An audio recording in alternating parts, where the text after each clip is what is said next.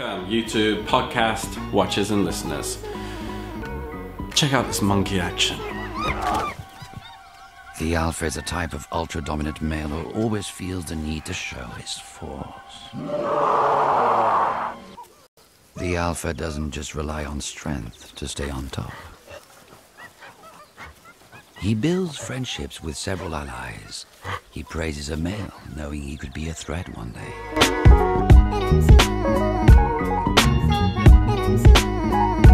Greetings, Chris here.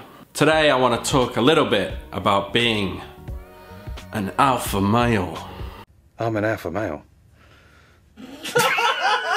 You hear this term thrown around a hell of a lot in the community, and there are also a lot of misconceptions surrounding it. Now, when you think of an alpha male, you likely think of someone who's strong, who has power, who has dominance. Someone who's jacked, speaks from his balls, and exerts dominance over people around him. And that in turn attracts hundreds, thousands of females. This isn't quite how it goes anymore. And since our evolution, since separating from our ancestors, becoming Homo sapiens, we've kind of gone our own way as far as what constitutes an alpha male. The chimpanzee, as you might know, is currently our closest relative. A lot like our ancestors, chimpanzees still use that physical dominance in order to deter other males and to get the first pick of females, food, and grooming. While our early ancestors had a similar way to decide who the alpha was, when we evolved into Homo sapiens, a lot changed. As the world's forestry died down, our ancestors were forced to pursue food in more dangerous environments, like carcasses laying on the flatlands of the savannah, then later becoming big game hunters ourselves. And it's thought that this consumption of fat and animal protein was the catalyst for our increased brain size and our increased intelligence. With this came much more complex requirements as to what we sought out in a leader or as an alpha. Now, a lot of guys out there, you see, it seems like they still have this traditional idea of what it means to be an alpha male. Strength, dominance, power. And while these qualities will probably get you further ahead in life compared to a timid or weak man, there's enough evidence to suggest that strength alone isn't enough. Unlike chimpanzees who, quote unquote, force the issue onto their social group as to who is the alpha, humans have figured out that this is not the best method of selection. Nowadays, within groups of people, the alpha male doesn't get to choose as much as he is chosen. So to all those guys in the gym all the time, puffing your chests out in your tight V-neck and being loud and obnoxious, who the fuck is that guy? Who the fuck is that? I'm afraid if most people are ignoring you,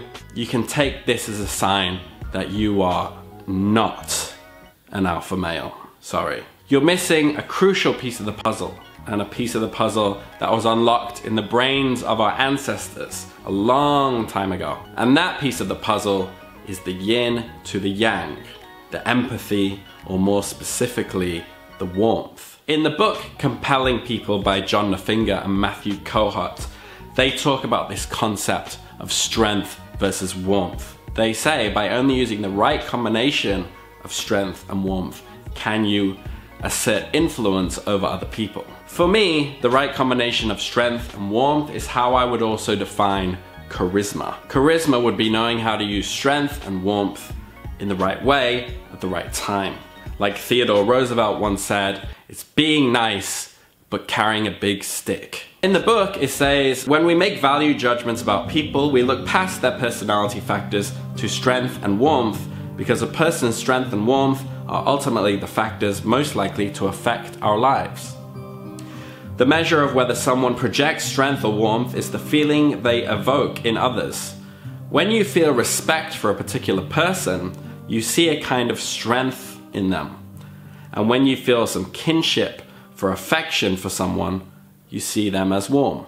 If you saw the clip at the beginning of the video, that was illustrating that even our ancestors knew that you couldn't influence on 100% strength. This approach would lead to likely resentment and possibly a form of coup type situation occurring. Damn your blood to hell with mine, sir.